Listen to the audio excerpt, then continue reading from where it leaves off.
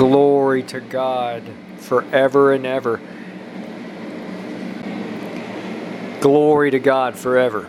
Jesus is alive. Jesus is alive.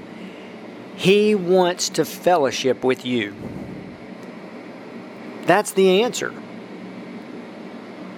Going directly to God, when someone does, they'll find the Savior. And in the power of the Holy Spirit, they can then have this glorious divine relationship. And the deepest reality is fellowship with Him, which very few get to. But because He's so awesome and so giving, and every other positive superlative, if someone just comes to Him and finds Him, that first day, they are now in eternal life. They're partaking of eternal life. Amen. Excuse me there. They are now in eternal life. It's a mystery and a reality and a glorious, it's so awesome. Okay. Very short message today. But the main theme related to this is we will move into the mystery that Jesus Christ is God. Amen. He's many things, right? I mean, He has these glorious names. He's everything. But He's the Son of God. He's the Son of Man. He's the Savior. He's the Messiah. It goes on. But collectively and totally, He is God Almighty. This is an eternal revelation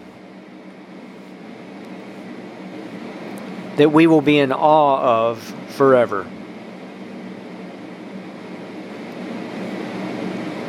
So what are we then to do when we find Him? And I've said this in previous messages, but just we begin this glorious new life where we can walk with Him and talk with Him and worship Him. And of course, yes, we read the Bible. Yes, absolutely. And He can speak to us in other ways as well. We worship Him. We obey Him. If He asks us to intercede, we can try to intercede. We'll fail on our own, but the Holy Spirit helps us. We can move into the gifts of the Spirit. There's 9 gifts. It's all simple. Speaking in tongues is one of the main ones. Everyone knows about that. And there's interpretation of tongues. But there's other ones too. Discernment.